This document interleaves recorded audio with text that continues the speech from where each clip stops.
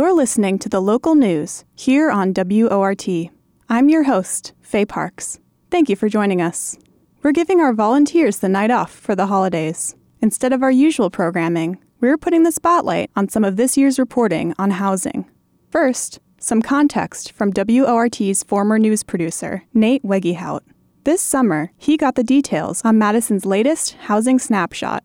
It presented a stark reality, what's actually available, and how much it costs. Even as the city of Madison sees more and more housing developments approved each year, not enough is being built to keep up with the flow of people, leading to increased strain and competition in both the city's rental and home ownership markets.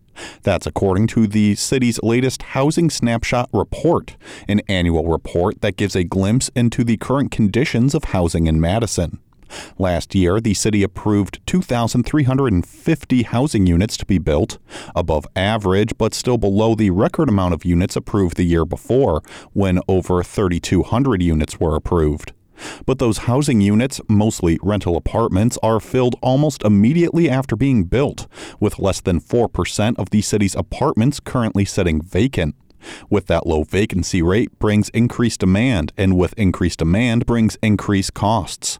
Matt Frater is a community development specialist with the City of Madison. He says that while the city has always struggled with building enough housing units, a recent influx of higher-income households moving to Madison has created a new type of strain on the housing market. Looking specifically at the past 3-year period, beginning of the pandemic through now, we're seeing a lot of growth in the city, but we're especially seeing growth in higher-income households, number one.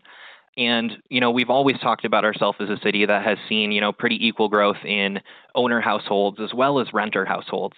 But with that growth of high-income households that we've seen, folks who are moving to Madison, we're also seeing a really intense pressure being put on the ownership market for folks who want to buy homes that we haven't necessarily seen before. The report says that fewer and fewer homes are being listed on the market, and those that are sell quickly and for above the asking price. While this is beneficial for someone selling their home, it means that people looking to buy a home, especially first-time homeowners, are having to pay more and more to afford a house. A decade ago, the median price for a home in Madison was around $190,000. But today, that same house costs, on average, around $390,000. And because there's a restricted supply, folks are in more competition as they go to buy their first homes, buy a different home. And that's what we're seeing in the market is increased numbers of offers, increased prices, reduced contingencies in order to get those homes. Frater says that as it becomes more difficult to purchase a home in Madison, those households instead go to rental units, creating even more competition in the rental market. And most of the new apartment buildings being built are not considered within the budget of the average renter. An affordable apartment should cost under 30% of someone's monthly income, which for a Dane County renter is around $1,100. But according to the report, the average cost of an apartment built within the past 30 years costs around $1,300, well above that average 30% mark.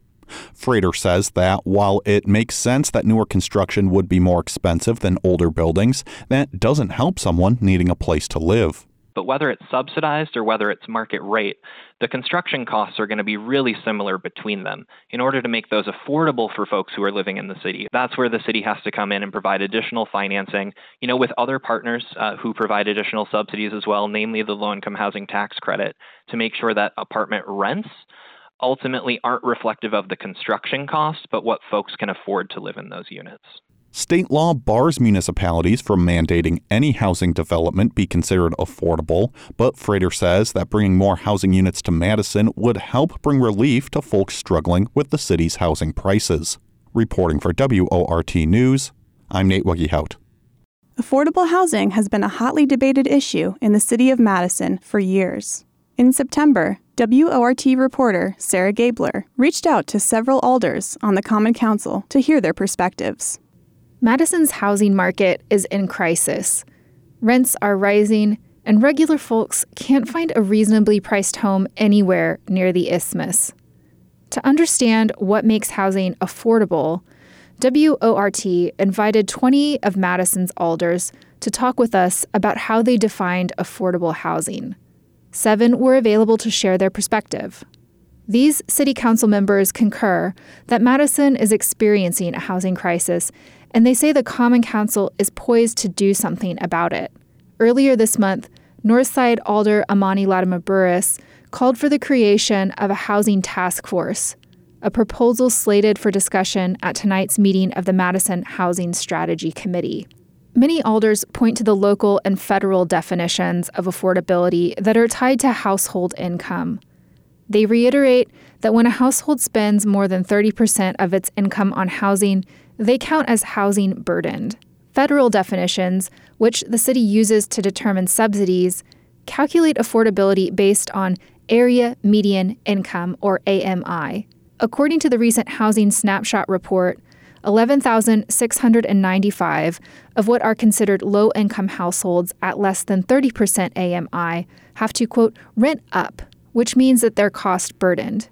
Meanwhile, 13,495 households at greater than 80% AMI are renting down, which means that for them, housing is affordable. But affordability means so much more than the cost of rent.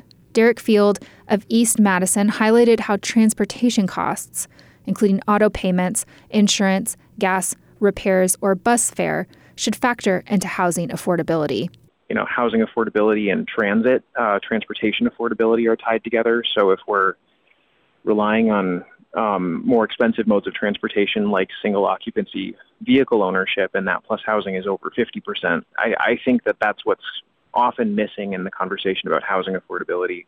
Alder Field says he's concerned about elderly constituents whose housing costs may be fixed but are struggling to keep up with rising taxes and grocery bills. Alder Marcia Rummel, who represents parts of the Isthmus, says housing at multiple price points is necessary. She says the problem with much of the new development is that it's serving only the top 10% of the income market, and it's causing displacement and gentrification. And then sometimes what happens is these new developments that get approved demolish what's, naturally occurring affordable housing, and just what's the built environment. And, the argument is, it's used really hard in poor condition, but, at some point we're just throwing away those lower priced units and not replacing them. Alder Bill Tischler says that developments built on old shopping mall parking lots have created monumental growth in his district on the near west side, especially in the area of workforce housing, also called middle-income housing. Tischler adds that access to transportation and amenities are intertwined with housing, and more of it is needed near bus lines and public services like hospitals. It'd be very affordable for people to maybe find housing, 5-10 miles outside of Madison, but trying to find that same kind of housing that's convenient, close to the amenities, that's becoming far more difficult. When it comes to students, Campus Alder MGR Govindarajan wants to see options outside new luxury apartments.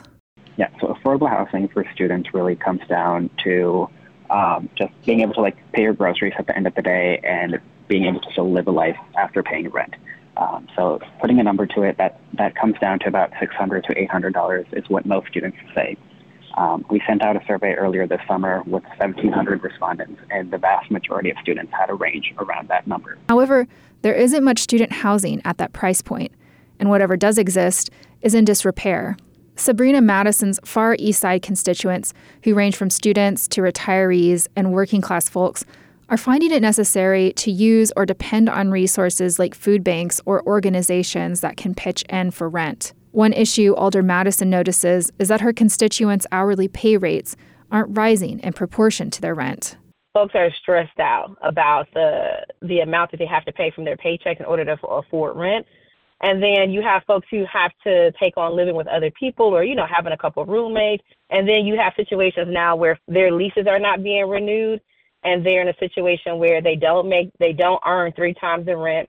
They may not have a credit score that is at least 650, for example, and they don't have the savings, should they even get approved, to pay both the rent and security deposit. When you're living paycheck to paycheck, losing your lease or experiencing a small hiccup in your paycheck can cause a housing crisis. No matter where you live, though, says Alder Nina Martinez Rutherford of East Madison, you're impacted by the housing crisis. The housing crisis impacts all of us, and the reason it does is because more people are moving into the city.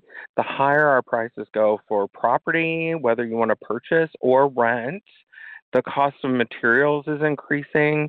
And quite honestly, the state prohibits us from doing a lot of things like rent freeze and inclusionary zoning. To address the scope and complexity of the issue, just about everyone I spoke with said we will need a host of responses. They suggest increasing subsidies and housing density, raising the affordable housing budget, land banking, and new development across the region. Overall, though, the city will have to get creative. As Alder Tag Evers of Near West Madison asserts, the city can't delay addressing this issue. The city's makeup and its area median income is constantly changing as new people join the population. On a year-to-year cycle, we can target our public dollars increasingly to address what is essentially a market failure. It's an element of market failure where we assume that the private market can sufficiently meet the needs of housing individuals in our city. We can't build housing through the private market that's affordable for folks. Alder Evers would even like to see the private sector get involved, like tech companies did on the West Coast. Reporting for WORT News, I'm Sarah Gabler. I remember where they came and everything was room when we would have such a very good time, such a fine time, such a happy time. And I remember how we'd play, simply waste the day away, then we'd say nothing would come between us, two dreamers. Father wears his Sunday best, mother's tired, she needs a rest. The kids are playing up downstairs, sister's sighing in her sleep. Brother's got a date to keep, he can't hang around.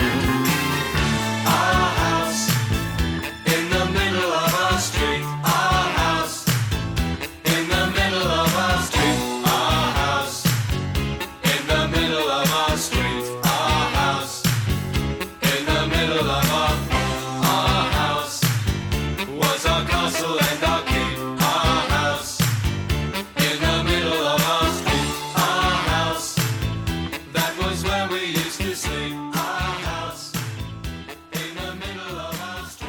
Our house. Over the last year, the Common Council has taken numerous steps to account for Madison's growing population and the shrinking market of affordable units.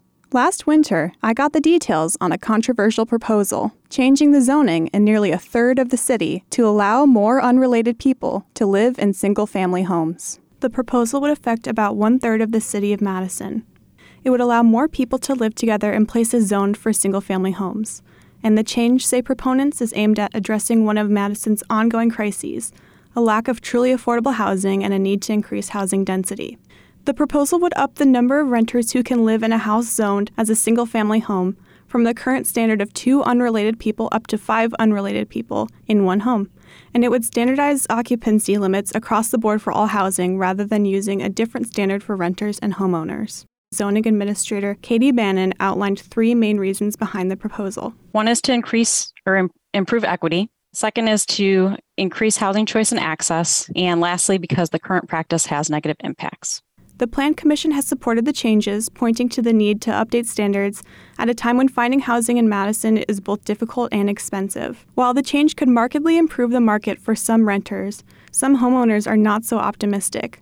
Those opposed to the proposal say the proposed redefinition could change the nature of their neighborhood.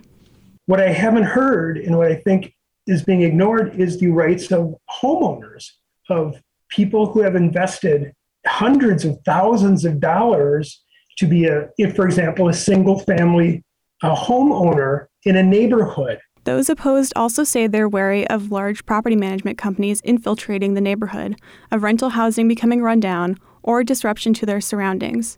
But Bannon says it's unlikely rental companies will buy up houses. According to city research, there's not enough profit for landlords to do so. A couple of reasons we think this will be limited. Nationally, when we look, single-family house rentals are usually more small-scale operations. We find this to be true in Madison as well.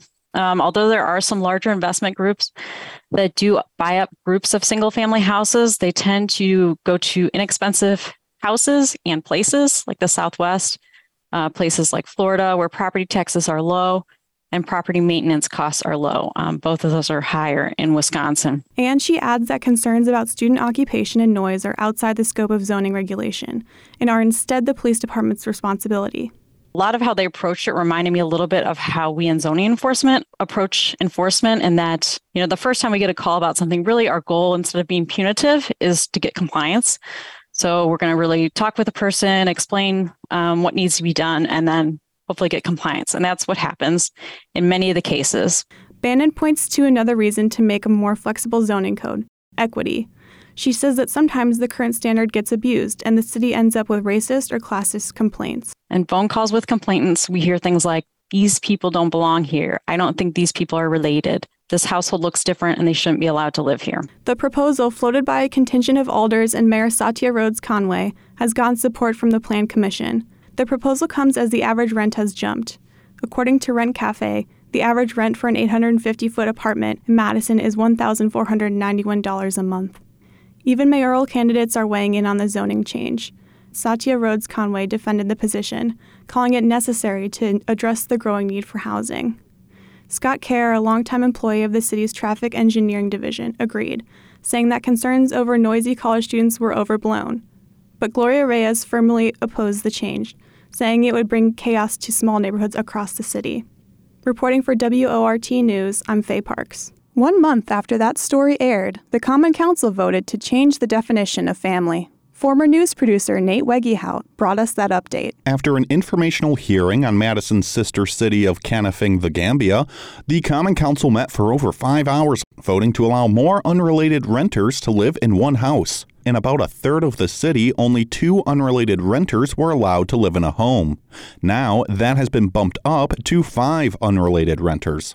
The change has seen heated debate by the community, with over 150 pages of public comment, both for and against the change, registered with the city. This is not changing the definition of family or revising the definition of family. This is changing the rights of non-resident landlords. And I have somebody living next to me that has 10 people living in the home, where there's excessive noise. And groups of 3 to 5 adult renters outbidding 2-earner income couples. There are multiple complaints from the neighbors about parties, people urinating in their backyard, trash, sidewalks getting shoveled, grass not being mowed. Changing the zoning code doesn't create more housing, which is what we urgently need today. More cars and traffic. A non-owner occupied house will create Mifflin-like areas in the most vulnerable neighborhoods. I keep hearing about a housing crisis.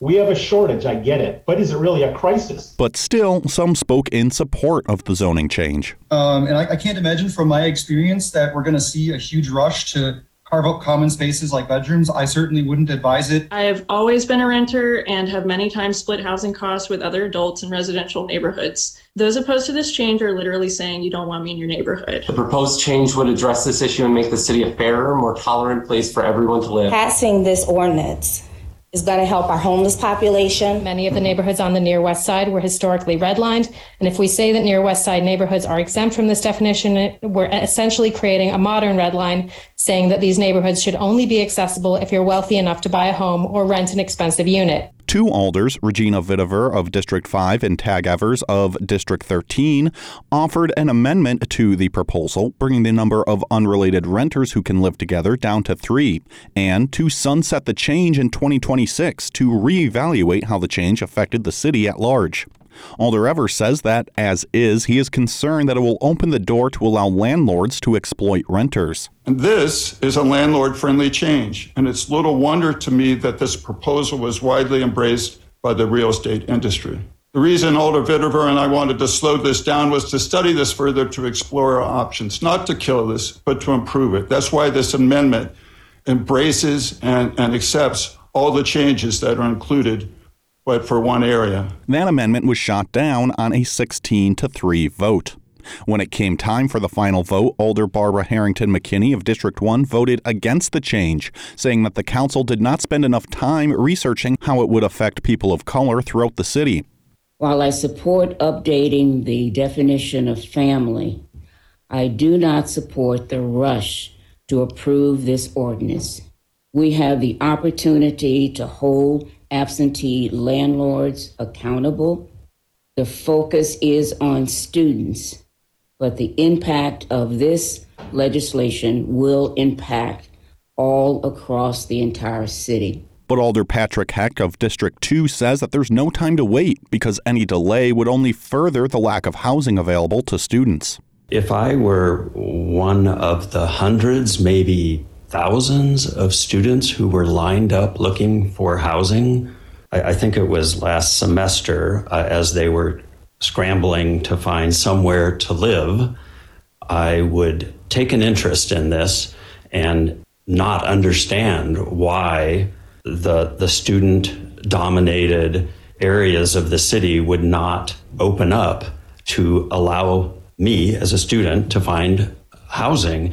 This certainly expands housing choice, but it also has the potential to supply extra housing for students who are struggling, as we've seen. Ultimately, the change to the definition of family passed on a 13-6 vote.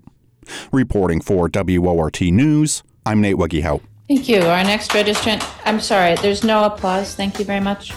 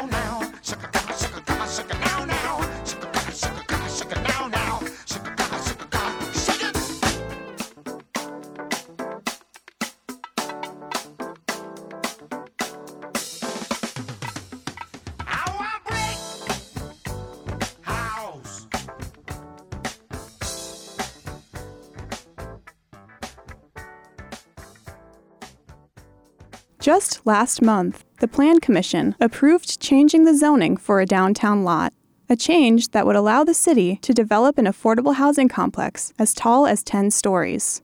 I investigated that divisive proposal. Brayton Lot, or Block 113, is a 2-acre surface parking lot owned by the city, just off the Capitol Square on East Washington. It spans a whole block and is the last full block downtown that's completely undeveloped. Right now, it's serving as the staging area for the city's bus rapid transit project. But soon, it could be affordable housing. The Madison Plan Commission voted 5-1 to double the maximum allowed height of any buildings developed on the lot. Alder Juliana Bennett of downtown Madison said the increased maximum height would create more possibilities for a city struggling with a housing shortage. Ultimately, I think that in respect for our entire city's outcry for affordable housing and everything like that, we shouldn't lock ourselves into one building type.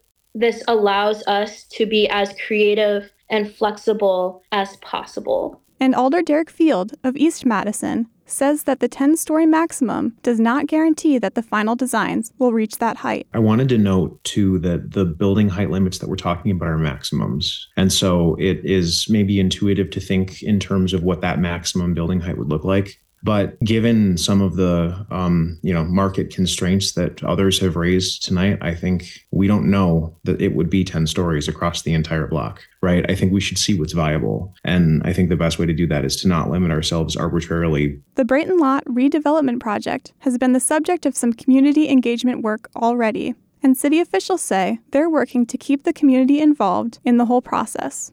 In a survey this summer of 128 respondents, more than half said they wanted to see affordable housing prioritized over other uses, like market-rate housing or private parking. But not all members of the community are on board. Some neighbors say changing the zoning would change the character of the first settlement district and create a precedent for increasing future zoning changes in the area. Only 2 people spoke in the public comment period, and both were opposed. Here's Bob Kleba of East Gorham Street. Normally, Plan Commission is not the Wild West of zoning. I oppose this resolution because the current zoning actually favors affordable housing, which is what I believe the sponsors of this resolution intend to promote.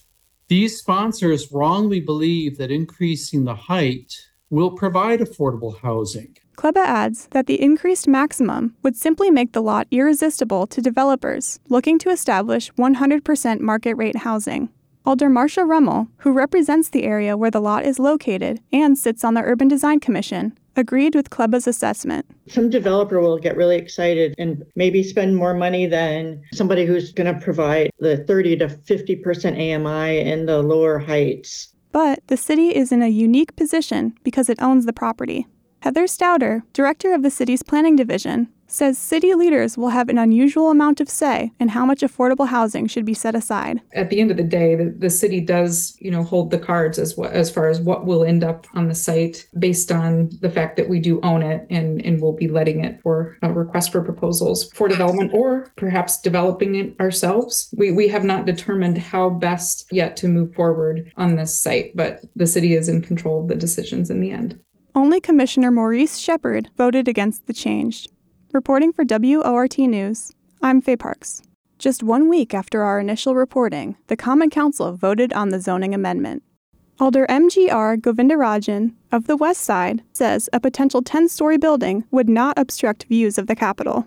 The previous zoning for the site, which only allowed building heights about half of the new maximum, was established in an effort to preserve a nearby historic district. Just so there's that step back between a tall building and then that 4-story and then the lower residential neighborhood, which is the first settlement neighborhood. Janelle Allen lives in the first settlement district. She says the city is breaking its own promises by increasing the maximum building height. It's only been 11 years since you folks passed a law to protect the first settlement. Seems pretty short order to be deciding only 11 years later that it's time to change those rules. Allen, along with numerous other speakers, also speculated that taller buildings would be less cost-effective. That's because the necessary materials, like steel and concrete, are more expensive than wood. But Matt Wachter, the executive director of the city's housing authority, says that as building height increases, the burden of material costs decreases. What we hear from developers is when you get, past 10 stories, you don't have to invest another dollar in land, say, or, you've already got your parking built. So that's where you're really getting those efficiencies, is that you're getting more housing on what you paid for land. Leo Strand, a student at UW-Madison, told the council that the need for affordable housing is dire. Think of the young people moving in, not even young, just people. Because right now, as much as I would love to stay in Madison, as much as I love the community I've met, in every logical way, it makes sense for me to go to the Twin Cities or another big, metropolis, because it's expensive here, and I don't really see a lot of change that would benefit me. And I think this is an amazing opportunity that we really can't pass up. Alder Marcia Rummel of downtown Madison introduced an amendment to limit the site's maximum to 6 stories instead, but it did not pass. And Alder Mike Verveer, who represents that part of town, joined Alder Rummel and 3 of their colleagues to vote against the 10-story maximum.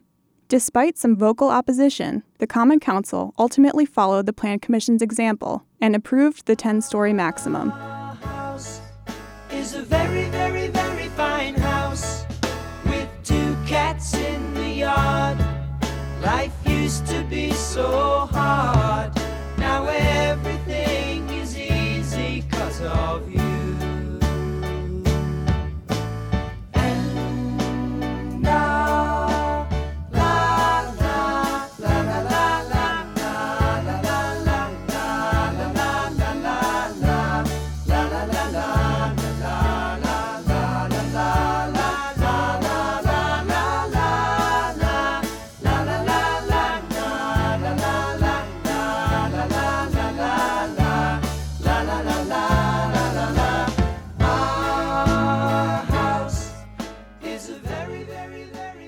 The affordable housing crisis has also increased the need for community support. The City of Madison is funding the construction of a permanent men's drop-in shelter on the east side. In the meantime, Porchlight is providing shelter and services in an old warehouse store near Easttown Mall. Earlier this month, I visited that shelter to hear from its manager, Ferris, and one of the former residents that is now helping folks in need find work and housing. I've just arrived at Porchlight's men's emergency shelter, located in a bustling area on the east side of town, full of strip malls and larger department stores. The shelter itself looks like it used to be a department store, a sprawling warehouse with no signage. At the moment, the parking lot is practically empty. They won't open up for residents until 5 o'clock tonight. The inside is a big open warehouse space with dozens of beds lined up and a few bunk beds placed against the wall. It's mostly empty, with a few workers milling about, bringing in towels and discussing tonight's operations. My name is Ferris, and I'm the manager of the Porchlight Men's Shelter. Right now, we're just a drop-in shelter. Before COVID, we were an emergency shelter, and we were getting federal grants, meaning that as an emergency shelter, we had a 90-day limit, which was required by federal law as an emergency shelter. But after COVID, or when COVID started, when I started working here it's been now 3 years, we removed the 90-day limit because we realized that people needed longer access to shelter, and also we were allowed to get federal grants that allowed us to ease that restriction during COVID. So now we don't have any limit on how long someone can stay since COVID started. And so has there been like an increased demand, you would say, for help since COVID started?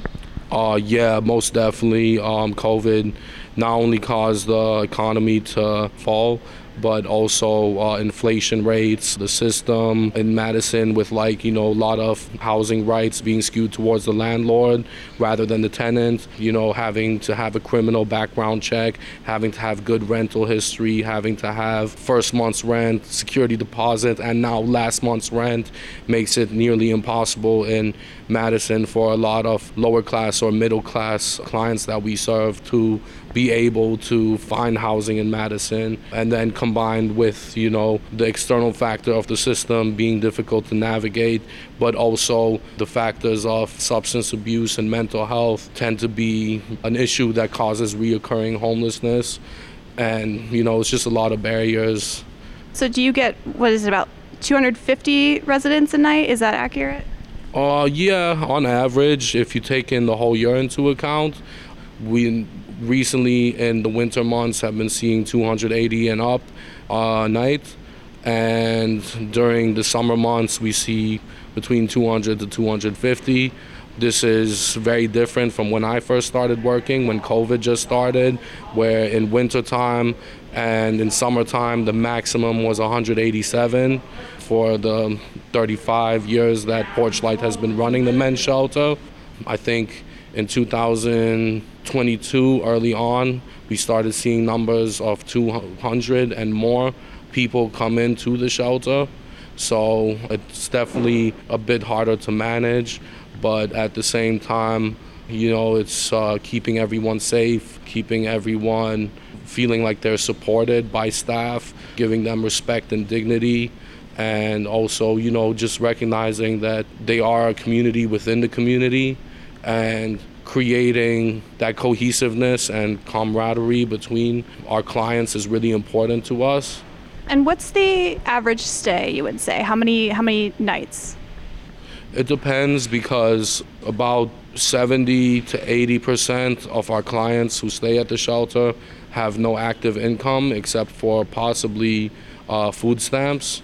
The ones who do have income are either from Social Security checks or they have work.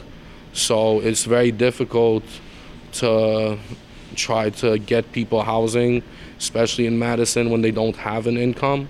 But we try to support people as much as we can, get access to services, healthcare, anything that federal grants or county grants can provide us, city grants can provide us. But yeah, I would say the active stay would be, it can range from 2 weeks. I've seen people come in, get out in 2 weeks if they really put in the effort to look for themselves, access services that we have, case management at the shelter, and really follow up and put in the active effort themselves. But sometimes I've seen people who've been here for sad to say, but longer than 10 years. You know, I've heard that they've been in and out of the shelter for sometimes longer than that. But, you know, in a way, we do provide this kind of cozy, secure home facility for those who aren't trying to find housing and they just feel comfortable at the shelter. But we are housing focused, so we would like to motivate people. We would like to support them in order to find housing. But part of trauma-informed care is that you allow people to have the choice of what they want for themselves. But I really believe in empowering people to, you know, seek and self-actualize through their best self. So do you think you could give me the tour, like from intake to where people go? Yeah, for sure. The Green Doors at 2002 Zaya Road is where we offer our services at the shelter, for the men's shelter. There's a bus that Porch Light provides, contracted through Cobusin, that does 2 rounds from the Beacon to the shelter in the afternoon and returns as many clients to the Beacon by doing 2 rounds from the men's shelter to the Beacon in the morning. The bus arrives, we usually let the disabled guests in first. We place seats out when it's not too cold. We place seats out for the disabled guests to wait from 4 o'clock to 5 o'clock. Technically, our guests aren't supposed to arrive till about 4 o'clock because that's around the time when the Beacon closes. But, you know, we are kind of flexible on that, and, you know, we make sure to have seats for the disabled guests who are waiting to come in. So then when the Beacon bus arrives, they would line up along the side of the building, and we'd allow the disabled guests to come in first. Then we would allow the Beacon bus guests to come in. They would line up around this area where it's stationed in lines. It's sectioned off in lines. And we have a security check. Mainly we check for drugs, alcohol, drug paraphernalia, and weapons. If they have drugs, alcohol, or drug paraphernalia that we find, we ask them to dispose of it. And if they give us permission to dispose of it, then we confiscate it and throw it away. If it's a weapon, such as a sharp or a non-firearm, then we deposit it into a weapons locker where then clients can retrieve it in the morning. We also have lockers. We have 150 lockers, even though we serve actively 500 people, you know, who might be in and out of the shelter at once, possibly more. But the lockers is where our guests can keep their items as long as they need in these lockers. As you know, being people experiencing homelessness usually have to, you know, drag around literally their whole house with them. And having lockers really supports them in not having to carry things around with them. And, you know, it might also be a stigma for like going to a job interview when you have all your things, and the employer isn't supposed to discriminate, but I've heard stories where they do, like, you know, saying, oh, why do you bring all of your stuff with you, etc. So, you know, we try to have as many services and things that we can provide, like intentionally thinking about how we can support an individual who's experiencing homelessness. I'm sure you hit capacity all the time. Do you ever have to turn anyone away, or what would happen with that? No, we've never turned anyone away. We're well over capacity. This building, according to bathroom regulations, capacity is 150, but even in summer we were seeing 250 or more. We have emergency planning to make sure that we can host 300 or more. And even so, the fire department basically allowed this because the filtration system can fit up to 400 people at once in this building, possibly more. Basically, we won't turn anyone away, especially during the cold months, as shelter is a human right, and, you know, so is access to food, water, and clean environment. So you mentioned the bathrooms. Would you mind showing those to me? Yeah, of course. These are the bathrooms. So, yeah, we clean them every day. We have a cleaning company. They do amazing work. They clean the whole shelter, keep the bathroom spotless every single day. Within 2-3 hours of being open, the bathrooms will be very messy. I've seen people try to flush down all kinds of things, and working at a shelter, you have to have a good plumbing system. You know, towels, bottles of alcohol, pipes of different sorts. So it's really important to have a good plumbing system, and our cleaners make sure that it is spotless every single day that our clients come in. So I'm seeing what looks like about 10 sinks and a vanity, some mirrors, that kind of thing, hand dryers. And then do you have showers as well? Yep, showers are here on this side. So there are bathroom stalls on this side, 3 urinals, and we have showers, about 6 private showers, and then 7 open showers. I understand like you're kind of sort of an improvised space, so do you have much of a kitchen, or like how does food service work? Well, our food service currently is, can't remember the catering company. I would really like to recommend them. They're cooking through High Point Steakhouse, so they bring us individually catered meals. That's a huge part of our budget, but it's worth it because it's really good meals, and we wish to have a kitchen in the permanent shelter that's opening and being built currently by 2025. We will have a kitchen where we will serve possibly 2 to 3 meals a day, depending if we're going to be a night shelter or a 24/7 shelter, depending on the funding that, if we're able to do that. But currently we get about 250 meals a day, a night, and we used to have breakfast, but unfortunately we didn't have that in the budget to offer breakfast anymore. So in the morning we really rely on donations of like granola bars or something, those chewies, to offer to our clients in the morning. And we of course still have coffee. It gets people started and joyful to their day, so we make sure to have coffee. But they do get breakfast. Our guests do get breakfast at the day shelters such as the Beacon and Safe Haven that also serve lunch. I think homelessness is increasing everywhere in America. I don't think the powers that be, politicians and such, really address this as a social issue. I think 10 times the amount of money to solve homelessness in all of America has been sent for military funding. So, not to say anything specific to get me in trouble, but, it's like, we could solve homelessness in a day, but social issues such as this just doesn't suit the capitalist needs of, the elites running America. So, unfortunately, we are here at the front lines just trying to give respect and dignity to every human individual that walks through our door, and making our shelter as low barrier and inclusive as possible so that people feel comfortable coming to the shelter. But as I tell everyone, use this as a stepping stone to eventually empower yourself, and we will empower you too to improve holistically what you're trying to reach in life as your goals. My name is Christopher Martin Mackin. You are one of the workers here. What's your role? I am a case manager for Porchlight. I work out of the DIS now. Case management is here to provide assistance with looking into housing for people, providing services, getting vital records, pretty much everything across the board, assisting in finding employment. I actually did a short time in jail and lost my apartment when I came out. I stayed in hotels for a while I was looking for a job because I'd also lost my security clearance. And I came to the shelter when I was starting to get low on money, and within about a week I was a volunteer, and about a month after that I was the head of volunteers. And then I applied because I thought I owed something back to the shelter, and they thought I fit best as a case manager, and now I occasionally fill in as manager. So for finding a job, what's the timeline from initially reaching out to you for help to getting hired?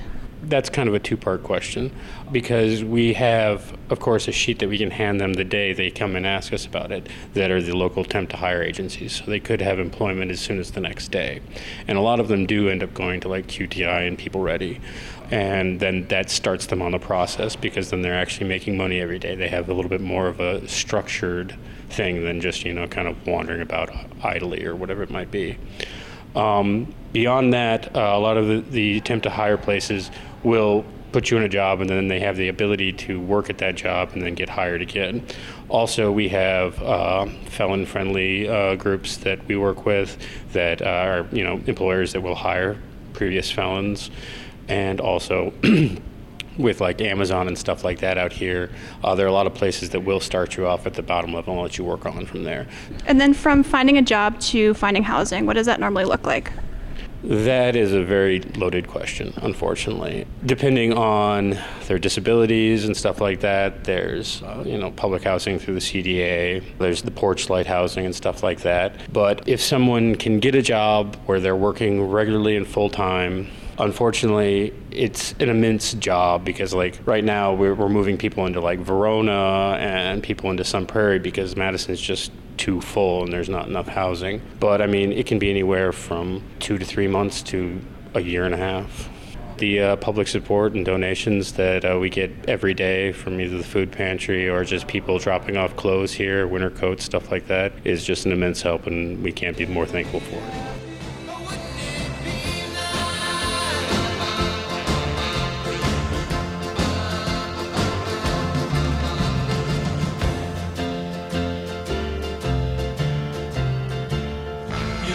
Seems the more we talk about it, it only makes it worse to live without it.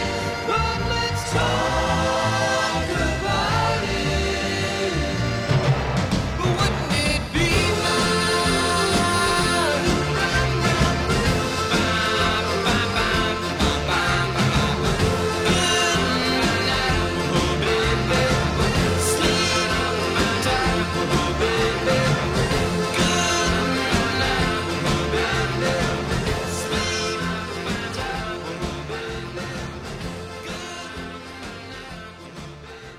Some area residents are looking for more creative solutions to the housing crisis. In February, I spoke to the folks establishing a new Latine-centered co-op called Zapata Cooperative. Their goal is to make cooperative living more accessible to Latine residents, who are sometimes excluded from co-ops due to complications with their immigration status or language barriers. The Common Council approved a grant of over $500,000 to make the project possible. Frida Ballard is one of the founders, and Paul Schechter was instrumental in obtaining the grant funds. They discussed their inspiration, progress, and future plans for Zapata Cooperative.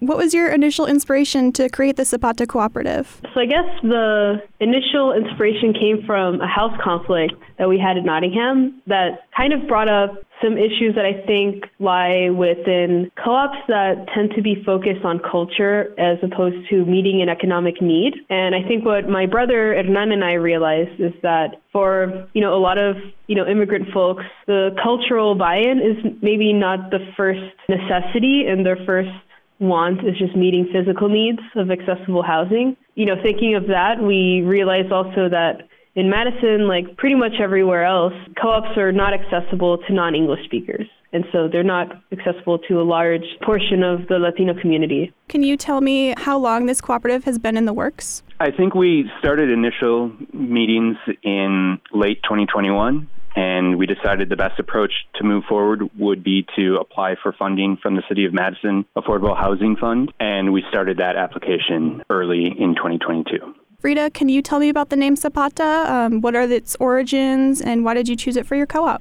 Yeah, so we wanted something that would be pretty easily pronounceable. Of course, Emiliano Zapata is one of the, instrumental people in the Mexican Revolution that gave land back to a lot of people that worked in the field, so taking away the land from hacenderos and gave them to the people that actually worked them. So we found it kind of fitting to this house of, giving ownership of the house to the people that need it. Paul, can you describe the process behind obtaining funding from the city? What kind of support have you gotten from the Madison Area Cooperative Housing Alliance? The main driving force behind the city grant was the nonprofit Sunnyside Development. And this is an affordable housing group that I founded about 5 years ago. And our mission is to create affordable, environmentally sustainable housing. And there's really no better way to do that, in my opinion, than housing cooperatives, because they inherently embody affordability and sustainability with much reduced per capita embodied energy, because there's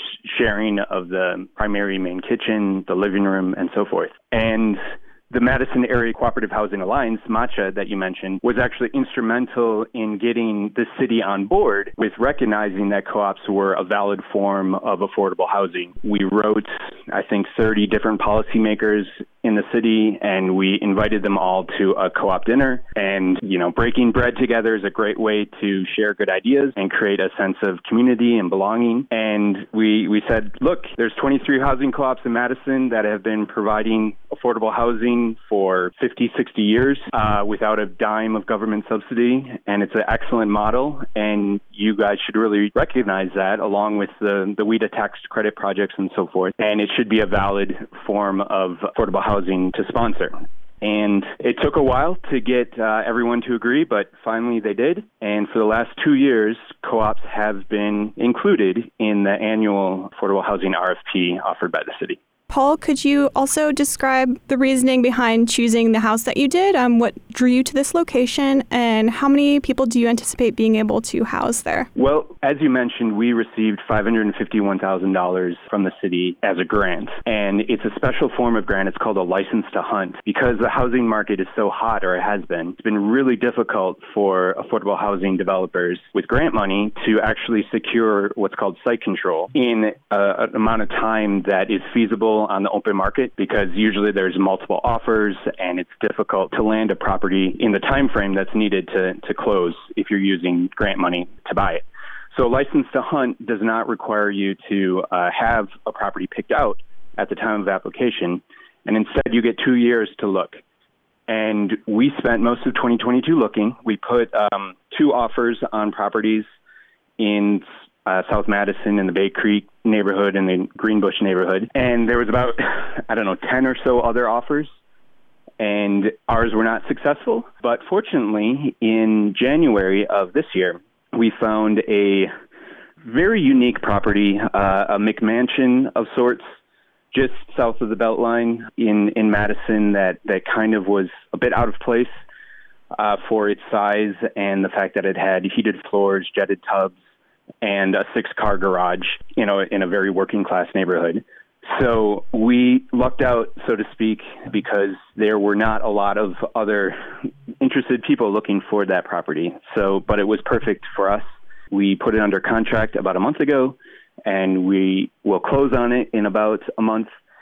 And we are going to turn it into a housing cooperative for 14 people, hopefully, thereabouts. And it will be much more space efficient than it was before. 4 of the 6 garages we are converting into livable housing space for low-income families. We're covering the roof with solar panels. We're adding a heat pump to the existing boiler, and we're trying to make it as close to net zero carbon as possible, as well as a source of new community and culture for the Latino community. So, Frida, I was wondering who can apply to live in Zapata. What kind of community are you trying to build? So we don't have a lot of the same requirements that other apartments have. So our housing application process just looks like getting to know people and having them attend a dinner and an interview. So we're not going to require, credit checks, because most of our immigrant population is not going to have a credit history in the United States. So we don't want that to be a barrier. But what we look for essentially is, can they get along with people, and can you abide by the rules of the house, which include democratic participation? Our culture of the house is going to be based on essentially whoever memberships that moment.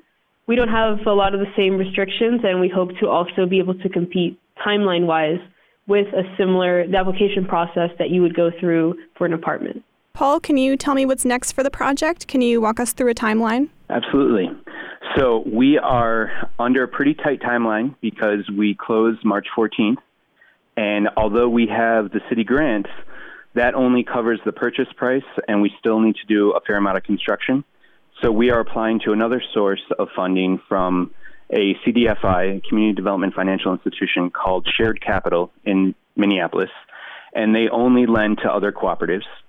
And their lending criteria is a bit different than normal banks. They base their financing decisions on the strength of the co-op itself.